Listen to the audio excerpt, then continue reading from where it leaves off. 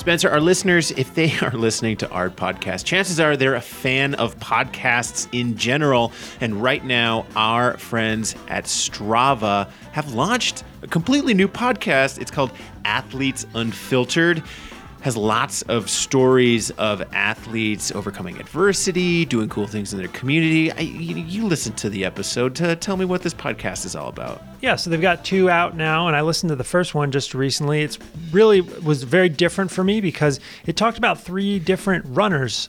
So, I'm not much of a runner. I know you are, Fred, but personally, not really my thing. But these people who they told their stories of overcoming adversity and finding a way to carry on as runners and to live happier, better lives. They talked about this. The one that really struck me was this guy, Chaz Davis, who at a very young age, and I think it was like in late high school years, he went blind. It was a sort of degenerative disease, gave up running, sort of became unhealthy and out of shape, and then found his way back to running. And now he competes in all sorts of running races as a blind athlete. Very inspiring. And like I said, there's a second episode out as well, too.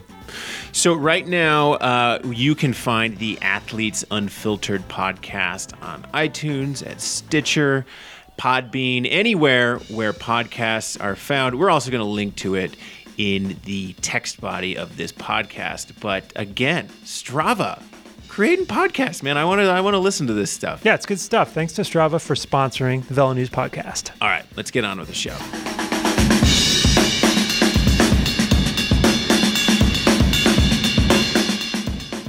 Welcome back to the Velo News podcast. I'm Fred Dreyer, and I'm back here at the Velo News World headquarters after a quick trip to California, looking around the table at 2 other guys who were recently in California. In fact, we were all in kind of the same region of California. Spencer Paulison, where were you? What were you doing? Yeah, it was like a tag team. I was in the Los Angeles area, up near Calabasas, for a little press event called Gravel Camp, where we rode gravel bikes and checked out some of the riding in that area, which is pretty cool, although it was kind of rainy the first few days I was there.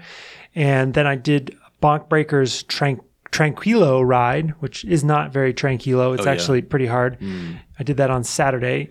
And then on Sunday, I had the opportunity to speak with Geraint Thomas. G. It's easier if you just say G. I saw the photos on your... Hard to pronounce. Saw the photos on your Instagram. Sounds like you met him at some fancy place in Malibu. Were there like Veyrons and like BMWs and just crazy cars parked out front? I know LA, real car culture. I met him pretty early, so I think a lot of those people were probably still sleeping one off. Yeah. But the brunch was exceptional. I mean, we're talking king crab legs and all sorts of stuff, just like a feast of a brunch. See, folks, when you work in cycling media, sometimes you find yourself eating a nice lunch with king crab or brunch eating king crab legs. That's pretty much the only perk, though. Well, the occasional gravel ride. Dane, you were also in Southern California. You were at Team Rally's training camp. Give us a couple highlights from the training camp. Well, in the food department, since we were just on the food kick, Rally Pro Continental team, not quite Sky's level. However, I did enjoy a really strong burrito thanks to that team. Probably the most memorable thing that I was able to see with Rally, every year they have a sort of a time trial championship at their training camp. There's a little, 10K section of road, 15K section of road up maybe like an hour from Oxnard where they have their training camp base, and all the guys just go all out trying to be the best time trialist of Rally's winter training camp. Unsurprisingly, youngster Brandon McNulty took the win, and big bragging rights for him. Nothing else. You win nothing else, but bragging rights are important. They don't get any special stripes, jersey sleeves? No, you don't get anything really, but the admiration of your teammates. One journalist was there, me. Yeah, so big deal for Brandon. Well, we're going to talk more about that later in the program because Rally have big ambitions for 2019. They are going back across the Atlantic to race in Europe. They got invitations to Flèche Wallonne, Tour de Suisse. They'll be doing other European races. Dane was there with the story.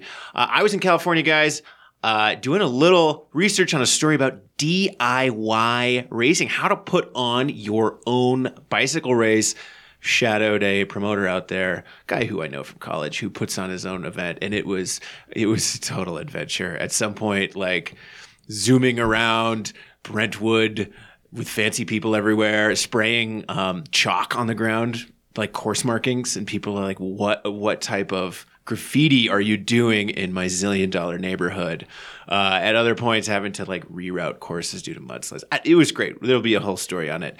But guys, before we talk about Rally, before we talk about Brandon McNulty winning time trials against his teammates, we have some news to get to. And the big news was that the Tour Down Under, the opening race of the World Tour season, capped off. Well, it wrapped up this past weekend in Australia. Is the Tour Down Under? Oh, I get it. Could have been New Zealand. You got to clarify. Good point. Yeah. I was going to make a joke about that's what proctologist does. Oh, nah. The job description, Tour Down Under. Oh, we should cut that. Daryl Impey, though, came away with the win. 2 in a row. First repeat winner. Defended his championship. What a thriller. What a thriller. Richie Porte won on Old Wollonga again.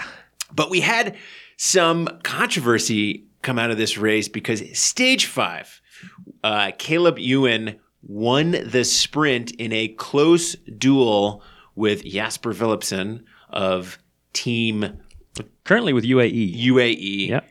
And Ewan was subsequently relegated for a headbutt. Yeah. We got to talk about headbutting. Good old-fashioned headbutt. What role does headbutting play in pro cycling these days? This headbutt did not occur during the sprint. It happened several hundred meters before these guys unleashed their sprint. But nonetheless, Caleb Ewan was relegated. And Spencer, sounds like he was none too pleased about that. Well, and I think he's pretty adamant that this headbutt was for the greater good. His quote was, quote, "I wanted to protect myself and the whole peloton against a crash." So really takes one for the team, does that little headbutt. Yeah, sure, he ended up winning the sprint. But really, guys, the headbutt, that was for you. That was to make sure no one crashed. So now, according to UCI cycling regulations, and I'm reading directly from the rulebook right here, deviation from the chosen line that obstructs or endangers another rider's or irregular sprint, including pulling of the jersey or saddle of another rider, intimidation or threat, blow from the head, knee, elbow, shoulder, hand, etc. So basically, headbutting is on the same level as intimidating or threatening during the sprint. They have it's a pretty broad rule governing what you cannot do in the sprint, but headbutting is specifically called out. Well, you know who knows a lot about headbutting in sprints, Fred? Who's that? Robbie McEwen. And he had something to say about this as well. He said, "I don't think it had any bearing on the result. There's always a fight for position in sprinting." Fight, emphasis on fight there. My emphasis. That was my area of expertise, and I think it's an overreaction. It was his area of expertise. I remember a really great headbutt one time. Was it Zabel who was the target of his headbutt back in the day? I can't remember. It was very aggressive. There was just a head flying around. Must be an Australian thing. Yeah, it could be. Here's the thing, though. I've watched this replay over and over again, and the only camera angle they have is top looking down. And, it's an interesting dynamic going on because these guys are 1, 2, 3, 4, 5 riders back, and basically Ewan and Philipsen are both fighting for Peter Sagan's wheel. In this clip I'm looking at right now, they both have equal, I would say, opportunity to get on the wheel. One guy, Philipsen's on the right, Ewan is on the left. And as they move in, I'm doing a slow motion replay. Oh, woo. Ewan veers right, bumps Philipsen out of the way. So Philipsen now does not have the wheel, but Philipsen doesn't even bump his way in. He just kind of nudges back over and regains the wheel, and that's when the headbutting occurs. So the whole time I've been thinking about this through the lens of Jasper Philipsen, because Jasper Philipsen is young, he's hungry, he's aggressive. Last year he was on Hagens Berman Action. And what did we see from him at that stage 1 of the Tour of California? Yeah, we were on Long Beach. There was a sprint, and Philipsen was the young guy mixing it up with the likes of Fernando Gaviria, and Cav was at that race, Kittle's at that race, and I remember some serious argy-bargy, as the Brits like to say, between Philipsen and Gaviria in the finale. A little elbow action, I think it was. It was elbows to the degree that Gaviria grabbed Philipsen by the neck afterwards and like had a stern talking to him. And I think everyone was like, wow, look at this young kid. He's, punching a little bit above his weight class, trying to throw elbows into Fernando Gaviria, and Gaviria had words with him. But here he is punching against Caleb Ewan. Well, and didn't you say that rule also includes elbows as something you can't use to hit someone? I mean, I feel like this rule it has good intentions, but I mean, practically it's just crazy. I mean, people are always touching elbows and shoulders in the sprint. It's not like you can completely eliminate that from a bunch sprint. Yeah, the headbutt's a little more obvious. It's easier to perceive on a TV, but I guess to Caleb Ewan's point, yeah, maybe there is good reason to use your head to kind of let someone know that you're there and that you aren't going to be moved, because sometimes it just comes down to a matter of protecting your position, because if someone's just not aware you're there and they come in on you, that can be the thing that causes a crash. Yeah, in Ewan's defense, to me, it doesn't look like a malicious headbutt. It doesn't look like he's throwing his head out there trying to hurt anybody. I think it is more of a fighting for position. Not that makes it okay or legal, but I think it was more of an incidental kind of contact than I've seen before. I think it's one of those things, though, that it's very obviously a headbutt. And when it's that obvious, when there's tape of it, you have to do something,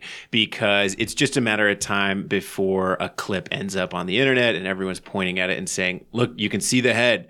Let's give it the Zapruder film action, back and forth, head, butt. And when it's that blatant, you have to legislate. Plus, guys, just don't headbutt. It's kind of like, yes, it's very dangerous. Would never want anyone to do it, but it also looks stupid.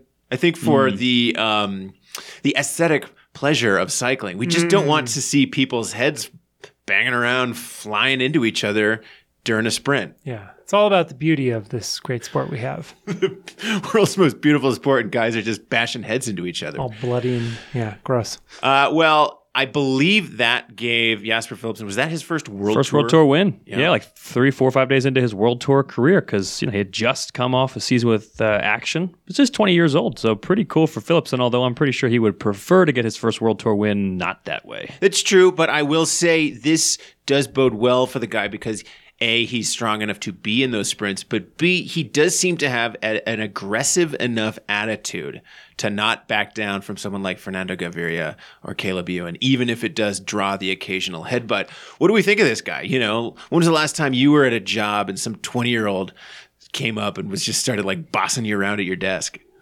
We keep the interns in line usually. There's not too much trouble with them.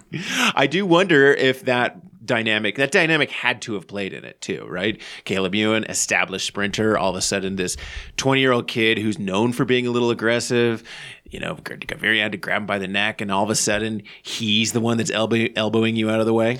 Yeah, this isn't exactly the same scenario, but you do often hear about this occurring in races where more pro-continental teams are blended in with World Tour teams, and there's sometimes some drama there where the World Tour teams will kind of try to put the pro-continental riders in their place, and they don't really like it when they're being challenged by these riders who are ostensibly on a lower tier of the sports totem pole. So yeah, there's always a pecking order, I think, especially when it comes to sprints, when there's such a limited real estate and there's a lot of egos at play. It's true, but to be a sprinter, you have to be aggressive. You have to be. I like it. Yeah. Yeah. Oh yeah. Chapeau to the kid. Yeah. But I don't know. Don't crash anybody, Jasper. Yeah. You're lucky Ewan saved you, man. If it wasn't for you, and he was doing it for the whole peloton. Crash. Yeah, he did it for you and for everyone else. So thank you, Caleb Ewan. I know. I'm going to keep coming back to that, like headbutting someone for their own good, for the safety of others. Yeah, exactly. Guys, so Spencer, you were in California, as you mentioned before, to talk to Geraint Thomas. Yes. Our Andrew Hood was at the Tour Down Under, and he caught up with Luke Rowe, teammate of Geraint Thomas, to talk to him about Thomas's win at the Tour de France, what it meant for Welsh cycling, why Geraint Thomas seemed to have so much bad luck before this Tour de France, and what it meant for Team Sky as well. So let's check in with Luke Rowe, see what he has to say about Geraint Thomas.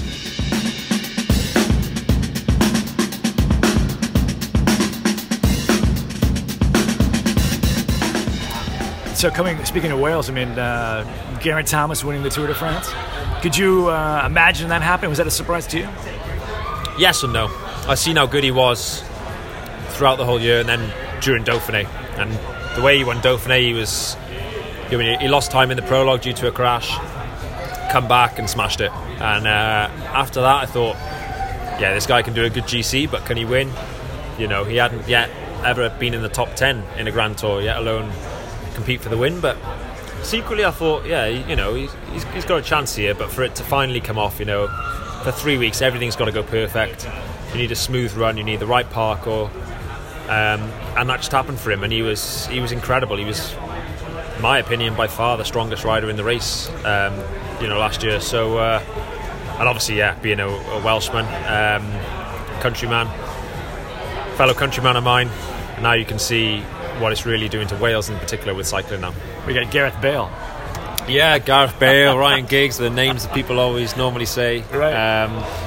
But yeah, I think he's certainly up there with the greatest sportsmen and sportswomen of Wales's history ever. To win the Tour de France, that puts him up with the greats. So yeah, like I said before, it's a great time to be involved in the sport for me being Welsh and a British athlete. Because that was really the case for Geraint Thomas. He was have a crash, he'd have some bad luck, something would always happen to him. He never had a chance really to show what he could do in a Grand Tour. Yeah, I mean, I think it's no secret he crashes quite a lot, doesn't he? He likes to. You go a week without him crashing during a race, it's been a great week. So, and that's what I mean with, and actually not necessarily always his fault. He's actually quite a good bike handler. It's just he just seems to get unlucky quite a lot. And the year before, crashing at the Giro and then the Tour, neither of them his fault. But it's just cycling. That's the way it goes. So, yeah, last year in the Tour de France, it just went perfect for him. Yeah, I mean, the parkour was perfect for him. And day by day, it's just went textbook. You couldn't have written it better. So yeah, all the stars kind of aligned. What was it like inside the team bus? I mean, we've heard the stories in the past between two captains in the same team, tension, rivalry. Didn't seem like you guys have that. No.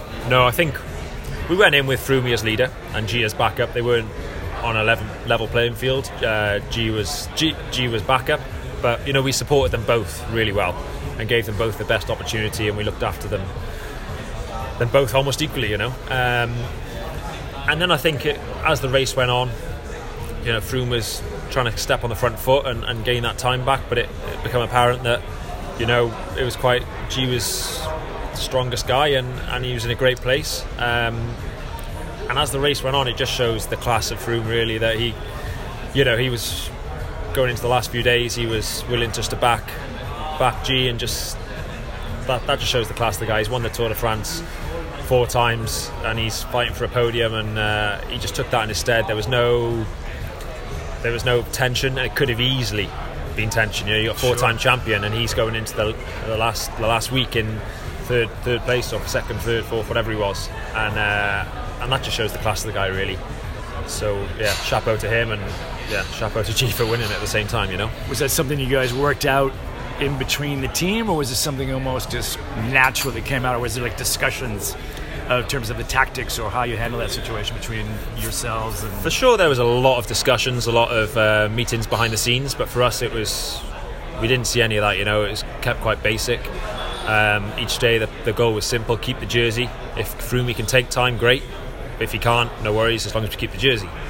I think that's where Dave Brailsford did a super job. Man management, I think he's one of the best in the world, not just the sport, best in the world at what he does, man management, and that's where he really earned his paycheck, I guess you would say. He did a terrific job of kind of making sure that all stayed peaceful and a relaxed environment and a professional environment, and yeah, that's where he kind of stepped in and did a great job.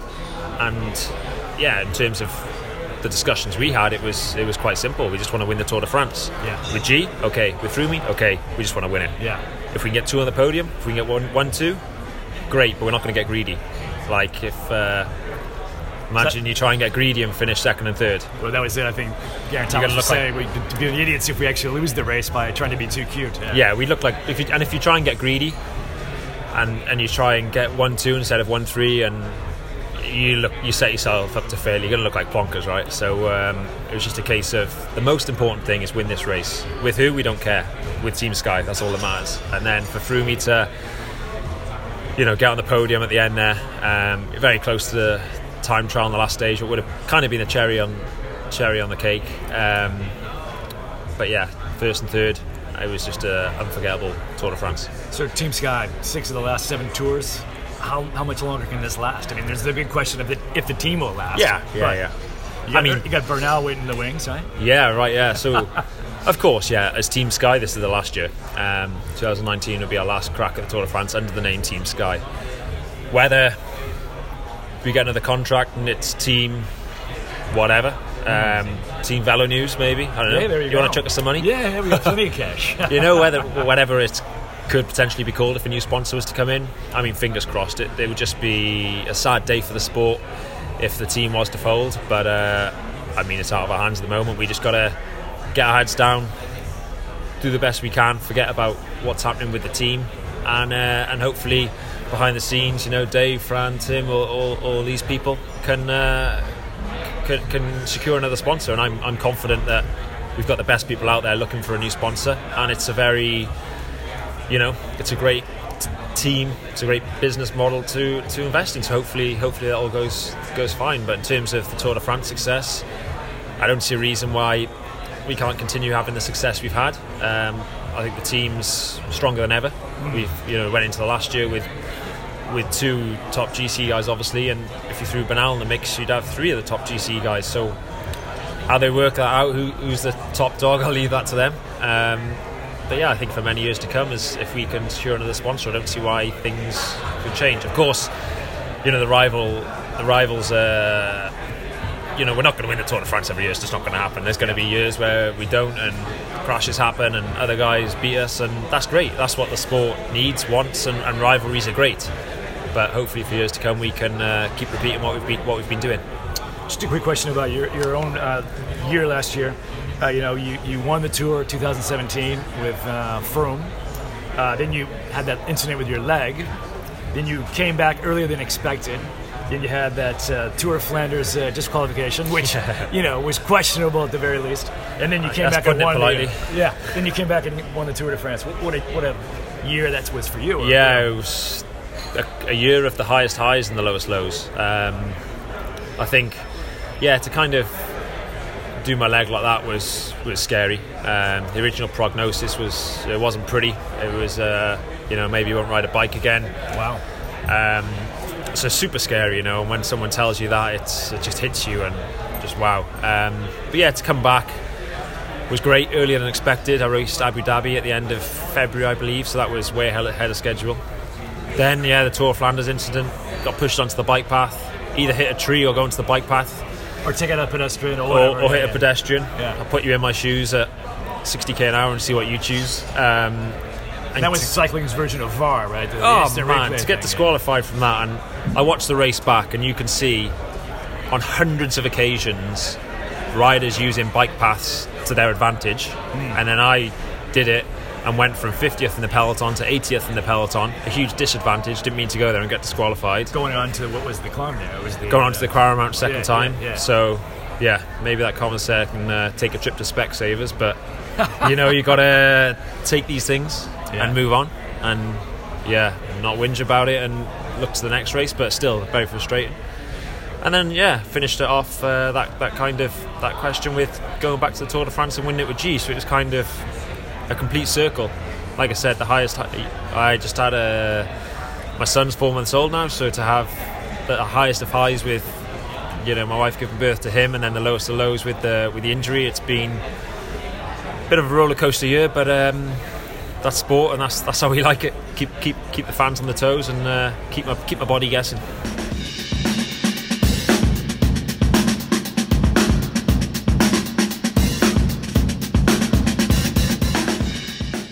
Interesting that he said that, Geraint Thomas likes to crash, or has a crashing problem, had a crashing problem. Yeah. And also, in preparation for that interview, I read Thomas's new book, which will be coming out in the U.S. Fairly soon, I believe. I'm not sure exactly when, but Thomas does mention that Rowe is one of those teammates who, he would always stand up for Thomas during the Tour de France when there were questions about who should actually be the protected leader, and also that he's just a good wheel to follow in the bunch.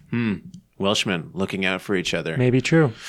So, Spencer, while you were there in Malibu interviewing Geraint Thomas, Dane was north of you, hanging out with Team Rally at their team training camp, watching them do time trials, talking to the riders, talking to team management. And there's a big story around Rally this year, which is that after their first foray into European racing, which was 2018, also their first year as a Pro Continental team, the team is investing more resources, more manpower in growing its program in Europe.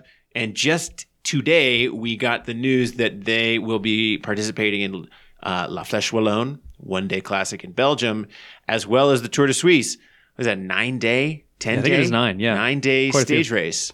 Fourth Grand Tour, some people call it. Yeah. So they're getting 2 European World Tour races.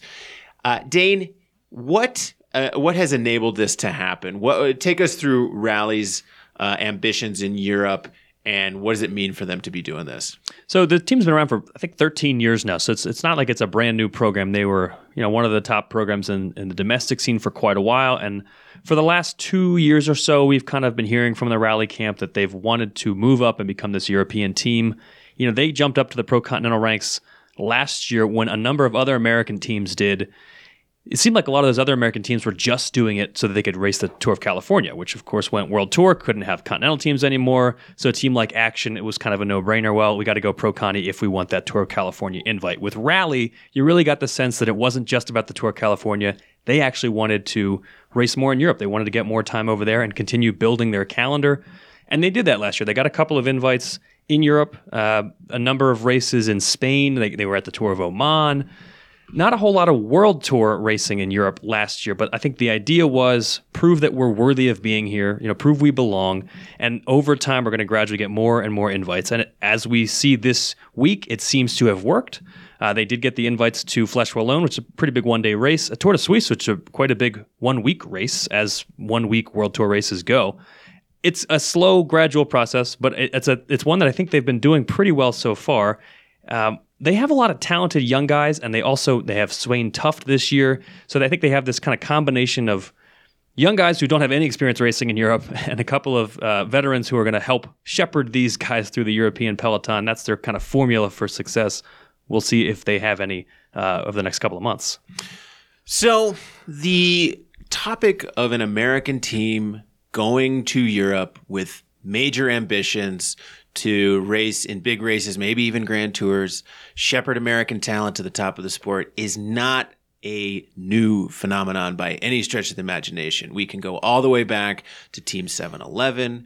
We saw this with Team Slipstream before it became Garmin, before it became EF Education first. It was Team TIAA-CREF and then Team Slipstream. And I believe 2007, it was still a Pro Continental team, and they started racing in Europe. We saw it then.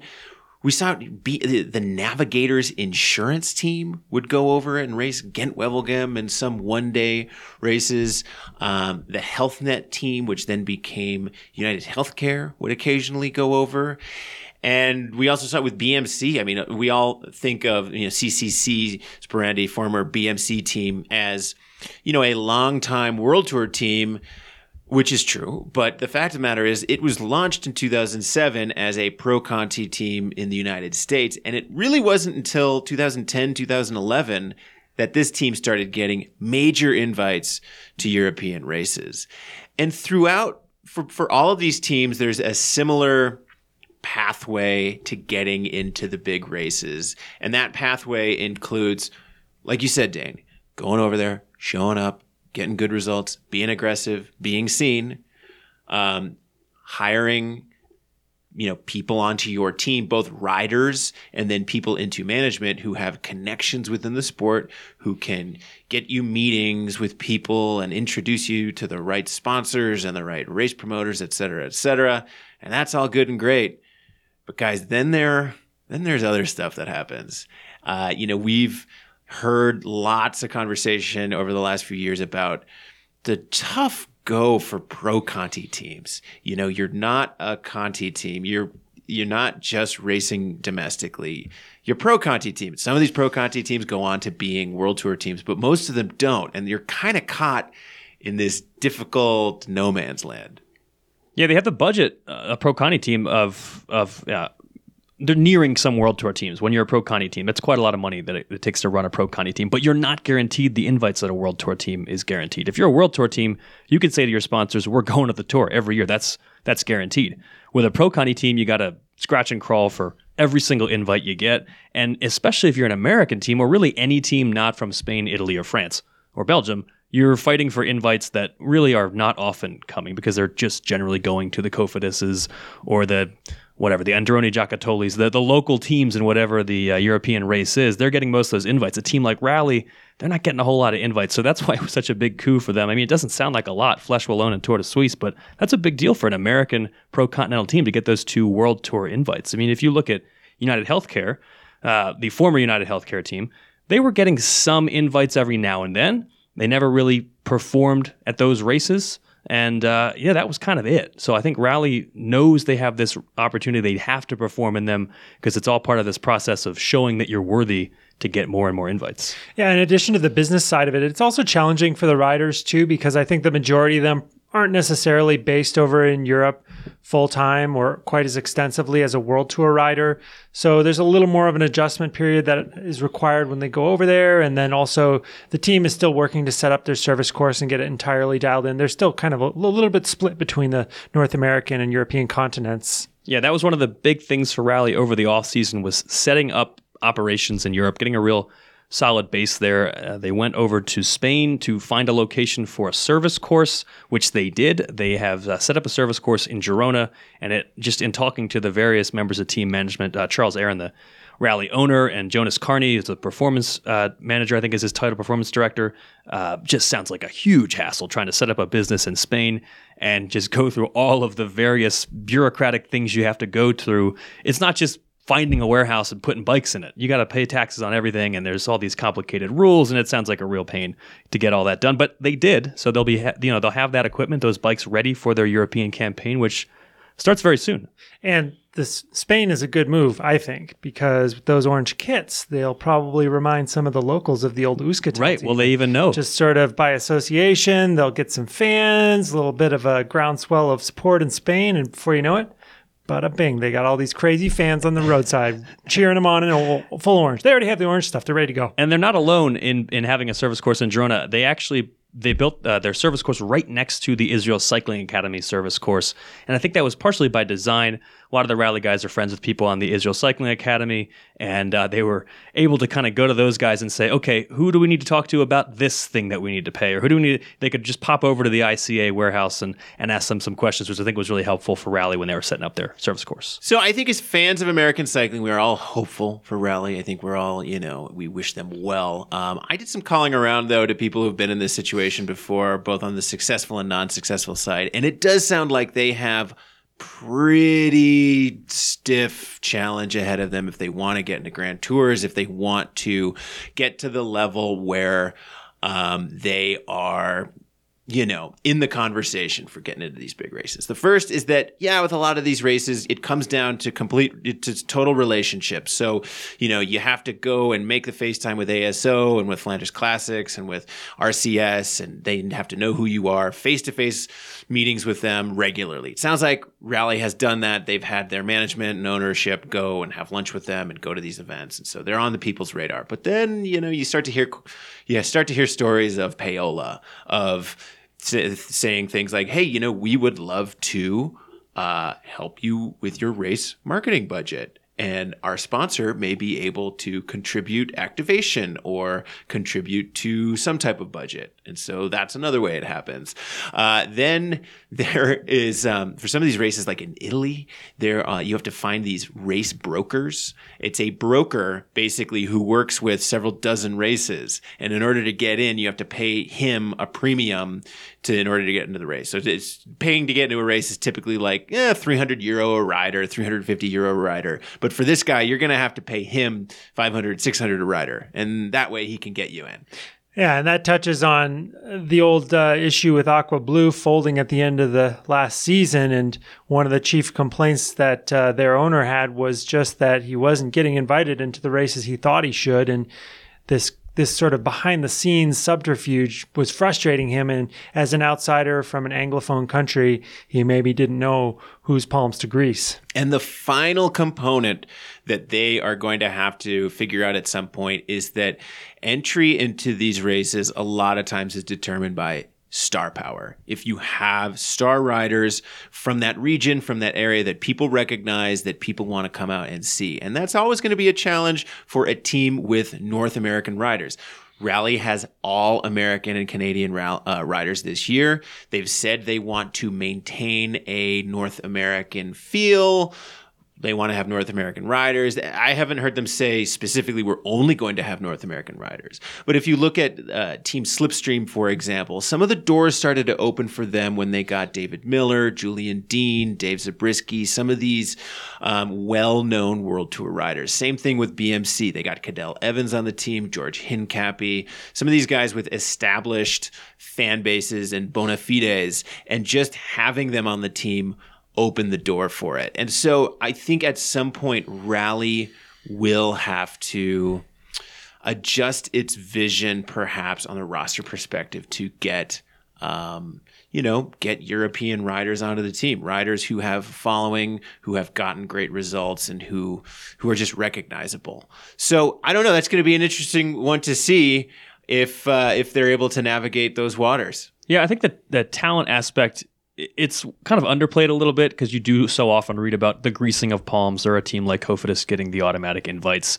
to the French races, the Spanish teams getting those automatic invites, etc. But, if you look at Cofidis, they have riders who actually put up results in these races. So they might get the automatic invite, but Nasser Bouhanni is going to win some stages at whatever 1 week stage race they get invited to. So they do belong. I mean, they actually show that they can compete. And Rally needs to do the same thing. I think they need to take this year and actually win some stages or win, a 2.1 or whatever.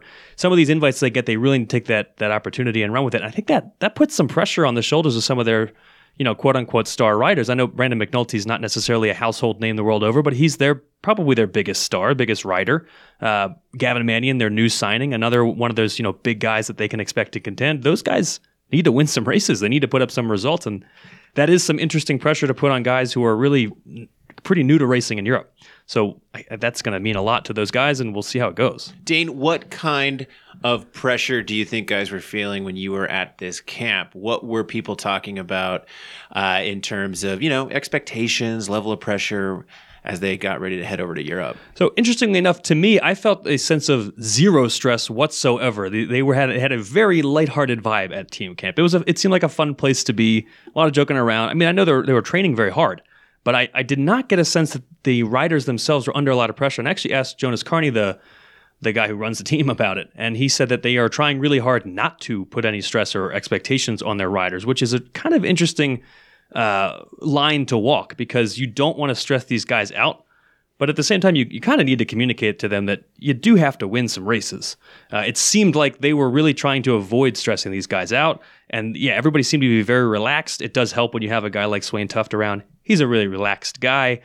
But I think at the same time, at some point, they are going to need to get those results, and I'm wondering how that's going to work out if they are kind of taking this laid-back approach. Hopefully it all works out for them. I'm pulling for them. But they didn't seem to be particularly stressed about this fact that they are going to have to win some races. The other interesting component with this story, Dane, is that Rally's a team that has had ambitions in North America for a long time, but it sounds like this year with their, big upped investment in Europe, they are going to skip some of the traditional North American races. Yeah, it sounds like no Joe Martin, no Redlands. I think they already know that.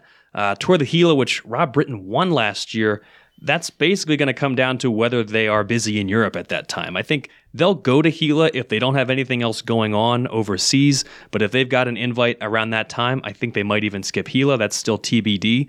Some of those smaller races on the North American calendar where you would have expected Rally to not only be there, but also to possibly win. It sounds like they're not prioritizing those anymore. They'll still be prioritizing California. I think that's probably their top priority. So the domestic calendar does have some races: California, Utah, Obviously, nationals for the USA and Canada, and then the Quebecois World Tour 1 days are still big priorities. But some of those smaller, domestic calendar races are just, they're not as important to rally anymore, and they're going to skip some of them if the schedule has them in Europe. Bad news for those races.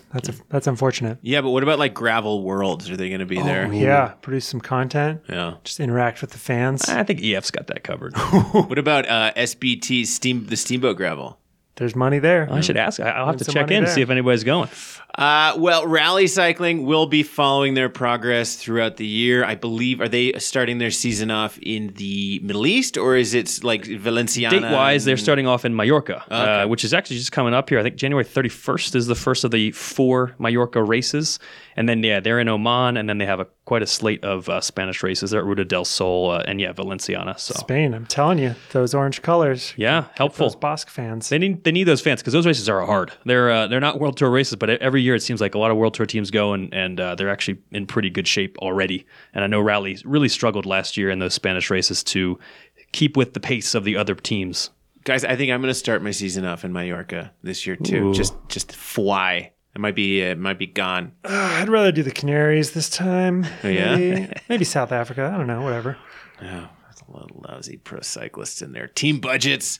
Well, Dane, we will be reading more from Rally on the website from you as the weeks go by. But you had a great chat with Swain Tuft. Let's hear from Swain about why he went to Rally and what his expectations are for this year.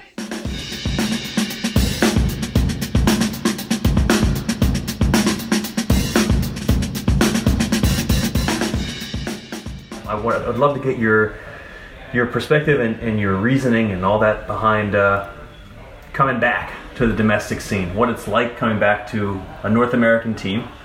Why you did it, and what it's going to mean kind of being back after maybe a decade since you raced in like a North American based team.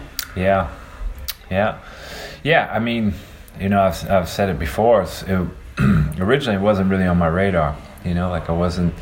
I'd kind of wrapped my head around retirement, and when Jonas and Pat and Charles came over to Europe, I was originally we were going to talk about setting up a service course, and I was going to, because I've been in the area for so long, I could just going to help them out, and then they started pitching the idea, and the more I started thinking about it, the more I realized that was something that would be really cool to do. One, it's really hard to transition out just like from everything in the World Tour to nothing. Yeah.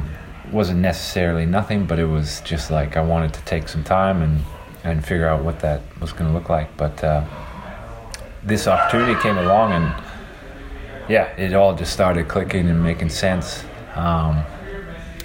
And I talked to my wife quite a bit about it, and we were in, because that's another big part of this. Your family has to be in. And like you said, it's been a while since being back in North America, but really, it's going to be a lot of the similar races that I do anyways. And it's not like we're coming back just to race in the States or Canada or whatever. Most of my race schedule is very European, so not a lot changes, and that's something that was appealing to me as well, because I think one of the things that we always have with North American riders is it's tricky to make your way in Europe. And that's something that I feel like I can help a lot of guys out with, and here I am, and it's funny because I feel like it's gone full circle, because when I started, it was a lot like this, just like a core group of guys traveling. When we came from LA, when I got picked up, we're in a similar van to what I always remember, and a bunch of guys just, it's just how I remember 10, 15 years ago. We drove by the Motel 6, where Jonas and I were teammates on Prime Alliance in 2002, and I'd ridden down from Canada to that training camp, and it's crazy because it feels like a whole other part of my life, right. And like a lot of this stuff is bringing back those memories, and yeah, and just it's an exciting experience for me for sure. Last year and the year before, I would assume you were already kind of to a point where you're maybe taking on that veteran leadership role. Is this something you had fun with? Yeah, I mean, I think we focus a lot on the performance aspect in our sport, and everything's results driven, and but there's so much more to what goes on, and to make a good rider. It's very hard when you're young, and especially for the guys coming from, Australia, North America, South America, to make your way in that world it's tricky, and it's really important that you are grounded first before you get thrown into the deep end there, because it gets really, really tough. And so a big goal of mine is to be able to help a lot of these guys kind of make that transition, because it's where I live, and I can help them in a lot of ways, but also through the racing and everything else that comes with that. Yeah. What do you kind of bring as a leader? What do you see yourself bringing as a leader? Well, it's interesting because a lot of my, one of the things that happened with the Green Edge crew was that, my position was very solidified, and it was very cut. For me, I knew my job very well, and in a lot of ways that's great, because you have security, you have it's very clear what you have to do. But one of the things that happens in a very hard sport is that you stop challenging yourself when you're young. It's all about challenging yourself, trying to figure out what the hell you can do in this sport.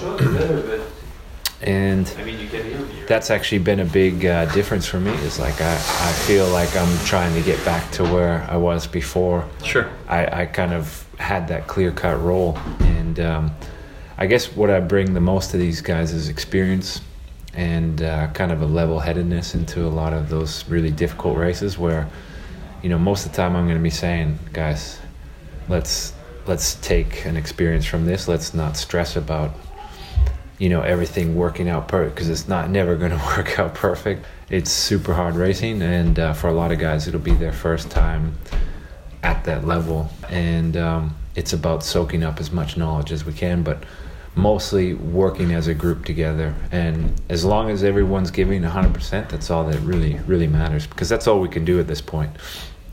We can't come in and say, we have this guy sprinting and this guy climbing. It's going to be an evolving thing, and that's the beauty of it. And what you don't want is guys coming in super stressed, thinking they're going to do this and that, and when it doesn't happen, the meltdown and the kind of blowout that tends to happen, and then the depression of a month-long stint in Europe where, that sometimes just happens, and it happens to the best guys. So it's we need to get past that and just keep building on what we're doing. And so I hope to kind of bring that, but also within the races to kind of help guide guys to do the right thing instead of wasting energy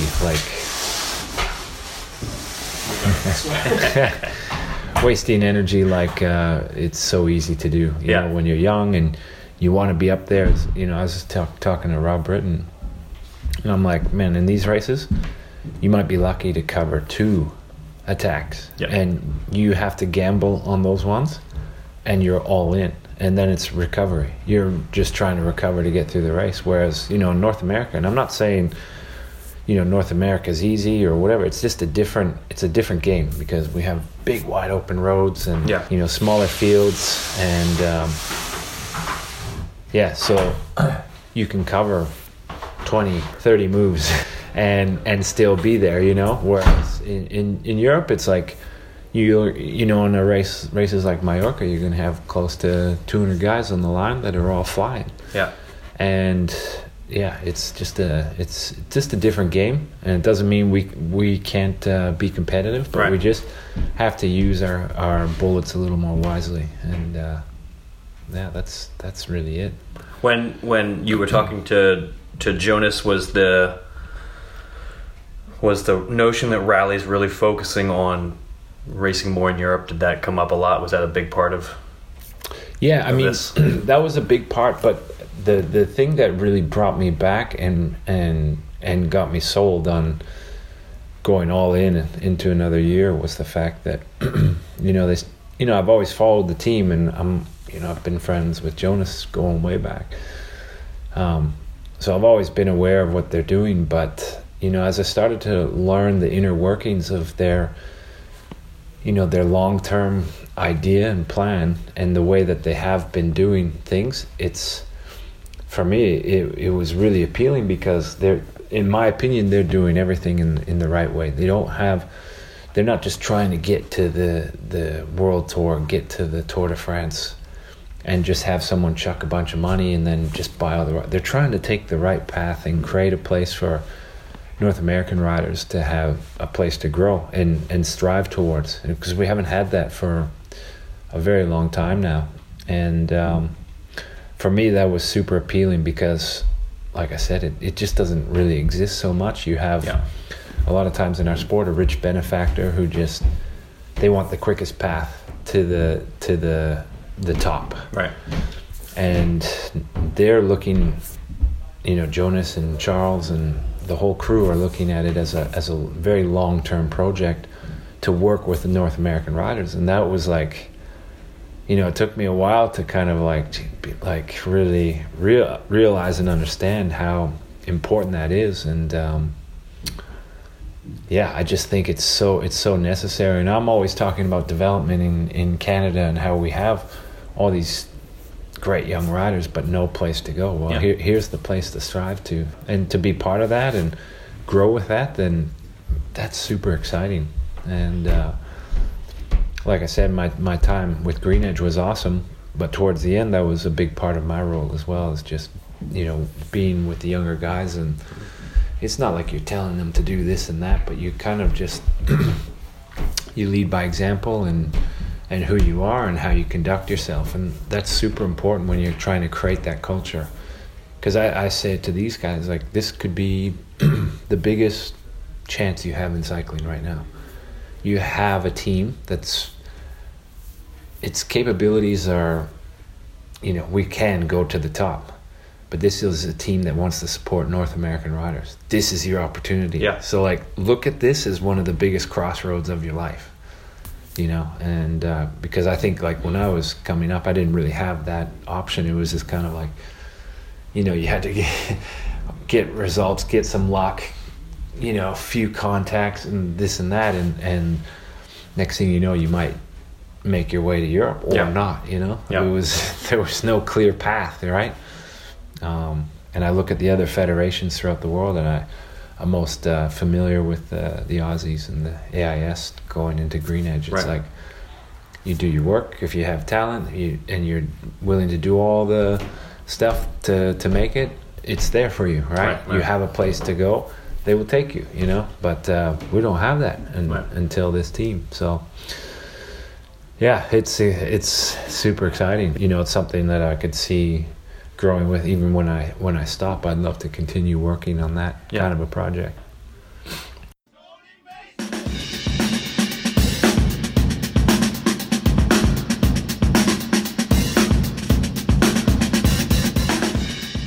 All right, Swain Tuft. He's just so relaxed. Even his audio made me want to go sit down on a couch. He's a laid back guy, just chill, which is good, because there are people kind of walking in and out of the house foyer there every now and then. But he was very relaxed. So, guys, before we get out of here, let's take a look at some news stories that we're going to be keeping our eyes on for the rest of the year. News stories from this week that you will be watching throughout the rest of the season.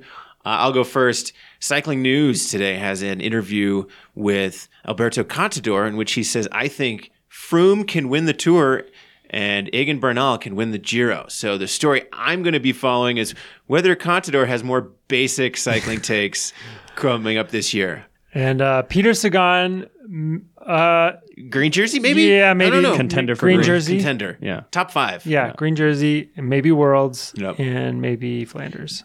Top 5 contender for the green I don't want to jersey put this myself year. out there, though. I don't know. Yeah, we'll see. Spencer, what's the story that came up this week that you will be keeping your eye on? Oh, well, Andrea Taffy, is he going to do Roubaix or not? He says he's trying to find a team, And some riders are saying that this is a dumb idea. Which, come on. I mean, give the guy a break. He's 52 years old. I mean, have a little respect for the guy. He's won Roubaix before. He knows what to do. I love that it took riders like several months before they started saying this was a dumb idea, as opposed to like right at the beginning being like, this is stupid. Yeah. If this old man gets a spot on the Roubaix roster and I don't, I will literally like throw my wheel at team management. Toffee says he doesn't think it's too late to sign a contract. He's going to go ahead. He's going to keep training. Good for him. Yeah.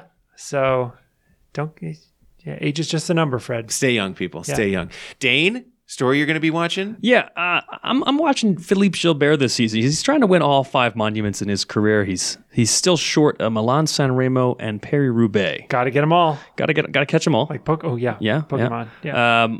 Also, no spring. He's not quite Andrea Taffy, but he'll turn 37 this summer, and I'm wondering if he has what it takes for either one of those races. Milan San Remo, I think, suits him a little better. He's got that little kick at the end, but it's a tough one to win. And then Roubaix, he's got a good team for it, but it's a really flat race, and his punchy skill set, I don't know. So, Contract year Gilbert, though. Contract year Gilbert. Yeah. Don't rule that out. Yeah, he's got the bonus. He's in the bonus round. Nibali won San Remo. Would we have ever thought Nibali was going to win San Remo? Absolutely not. So if that guy can do it. Yeah. Gilbert, maybe. I loved you guys referring to people who are old who are younger than me. You're like, well, he's 30, 36. Real old fogey. I'm surprised he can still turn the pedals of his bicycle. I'm surprised he hasn't retired yet. Yeah, jeez. Yeah. He's not that old. Well, we would love your feedback on what we talked about today. You can email us at webletters@pocketoutdoormedia.com. We'll also post links to the stories we talked about today on VeloNews.com. Subscribe to the Velo News podcast on iTunes, Stitcher, or Google Play. And while you're there, please leave us a comment and a rating.